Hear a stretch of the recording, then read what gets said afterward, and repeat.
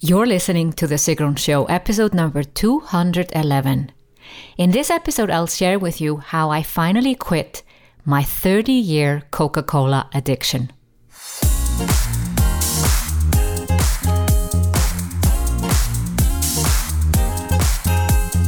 Welcome to The Sigrun Show. I'm your host, Sigrun, creator of Samba, the MBA program for online entrepreneurs. With each episode, I'll share with you inspiring case studies and interviews to help you achieve your dreams and turn your passion into profits. Thank you for spending time with me today. Building an online business takes time. I share with you proven strategies to help you get there faster.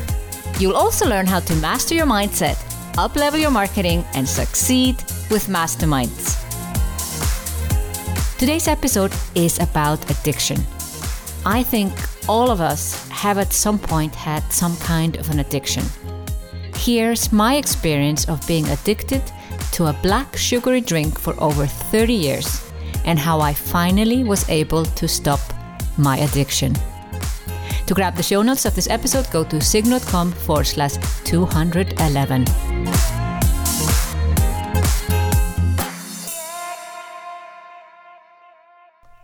It's only been 2 weeks since I quit my Coca-Cola addiction, so I'm a bit worried about sharing this fact with the world. But at the same time, I'm all about transparency and documenting the journey. So here I am sharing it all with you. Before we dive into my story, let's define what an addiction is. An addiction is something that you're doing again and again, even if you know it's not good for you. So drinking Coca-Cola every day for over 30 years is definitely an addiction. But like with all other addictions, you don't see it as an addiction when you're addicted. You say to yourself, I'm not addicted, I can stop anytime. But then you don't. You say to yourself, this is not as harmful as people say, even if you know better. You say to yourself, leave me alone, this is my life, I can do whatever I want. Or, as I used to say to myself, I don't drink coffee and I don't smoke, let me drink my Coca-Cola. So how did it all start? I started drinking Coca-Cola when I was a child. First, it started off as a treat, only on special occasions. My mom drank Coca-Cola when I was young, and I saw her even sometimes drink it early in the morning.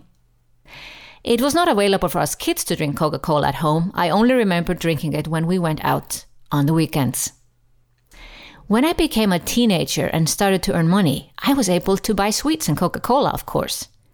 It still wasn't a habit, and I was definitely not drinking it every day. During high school, it became a thing to go out to the small shop next door and get a drink in our breaks. And most often that drink was Coca-Cola. And at some point, it became a habit. When I was 20 years old, I moved to Germany to study, and I remember clearly during my studies how I always looked forward to my lunch breaks so I could get a cold bottle of Coca-Cola. I guess it had turned into an addiction then, but I didn't see it as one. On my 21st birthday, I got a Coca-Cola glasses for my friends and a Coca-Cola calendar.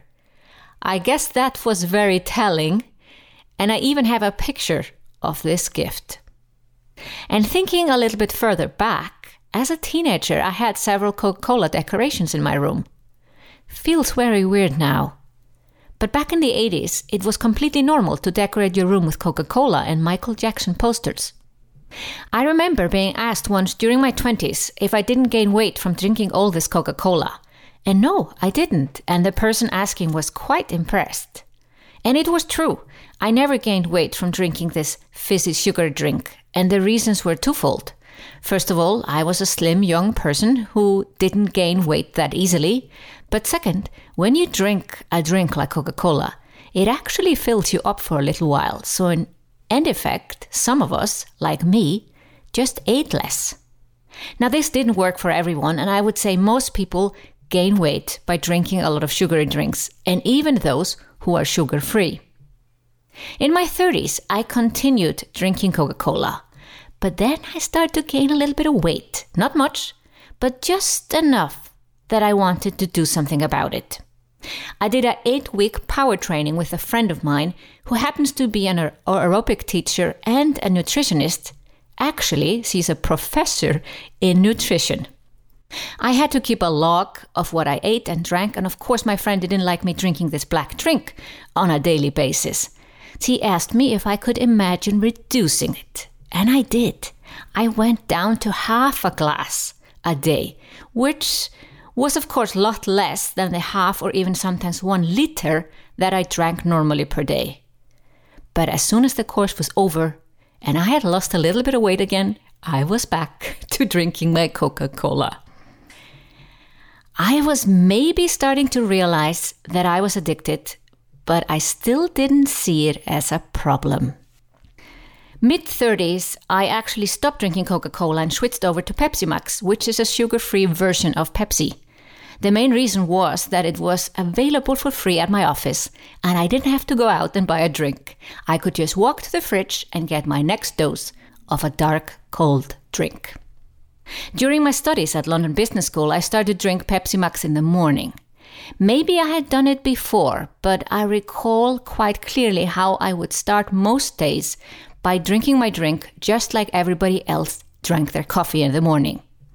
And since I didn't see anything wrong with my addiction, which as I explained before, I didn't really see as one, I also didn't see anything wrong with my morning drink.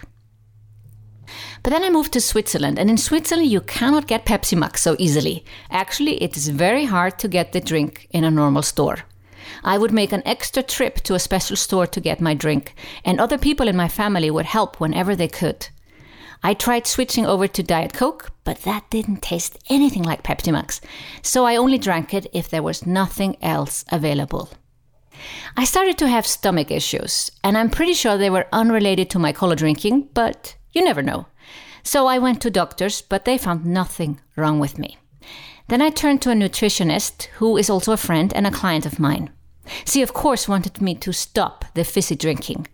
And for 10 days I actually did, but then I started again. She realized I was a hopeless case, so she asked to please drink the sugary version instead of the sugar-free version. At some point, the stomach issues disappeared, and we never know what was really going on, but the outcome was that I started to drink Coca-Cola again instead of Pepsi Max. And I at first didn't really like it, but the taste buds adapted quite quickly, and I started to enjoy Coca-Cola again. But something started to happen. I started to hide the fact I was drinking Coca-Cola when I had coaching calls with certain clients. I would put the fizzy drink into a coffee cup so no one on my calls would see what I was drinking. Overall, they would know that I was drinking Coca-Cola. I was not hiding that fact if anyone asked. But I was starting to feel a bit embarrassed in front of my health-conscious clients. And hiding it, I realized that this addiction was getting a bit out of hand. But I was still not interested in changing anything. This was about 2 or even 3 years ago. But this was also around the same time that I started to put on some more weight. And I can connect it to the time when I changed from a sugar-free fizzy drink to a sugary drink.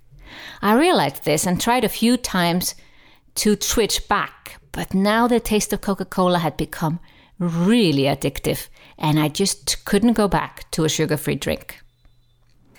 I started to feel a bit more awkward about my drinking. Nobody was telling me to stop, and I actually am glad no one was pushing me. But something was happening inside of me. I remember one comment from my nutritionist friend/client that the reason people don't break an addiction is that they fear it will kill them. Now, this may seem totally irrational, and of course nobody dies when they stop a bad habit, but the lizard brain doesn't like any changes and will pull out any trick in the book so you don't stop your addiction.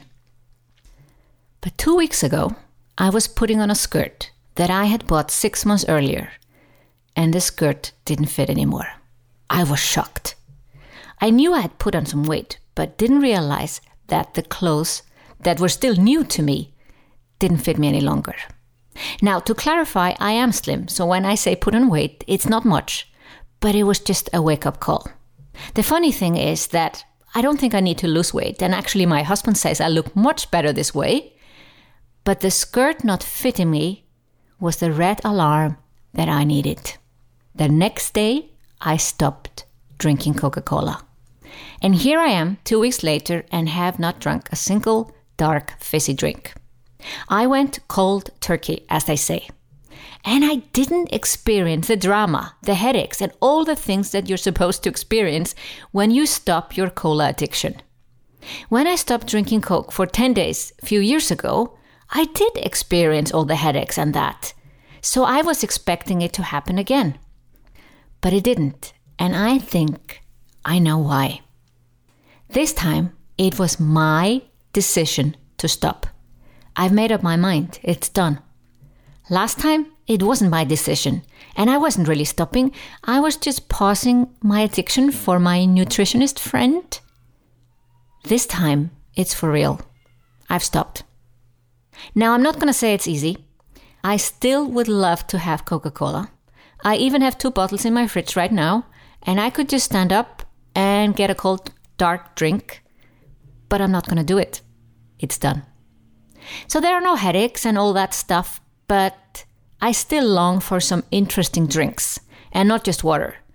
So what I'm doing now to get over this, which I think is a phase, is to allow myself to drink 1 sugary drink a day. But it cannot be Coca-Cola. It can be 7-Up, Fanta, orange juice, smoothie, whatever. And that's what I'm allowing myself to do. But going to the fridge to fetch a drink has become a habit over the years. So what I've done, I've stocked up my fridge with sparkling water. So every time I feel the urge to go to the fridge to get a drink, like I've been doing for so many years, I see a fridge full of cold sparkling water. And this means I'm drinking a lot of water. One day I had like 5 bottles next to me after the day, 5 half-liter bottles. And as I said, it's only been 2 weeks, so I'm a bit scared to share this with all of you. But I'm also sharing it for accountability. I know if I share this publicly, then it's much more likely that I will follow through.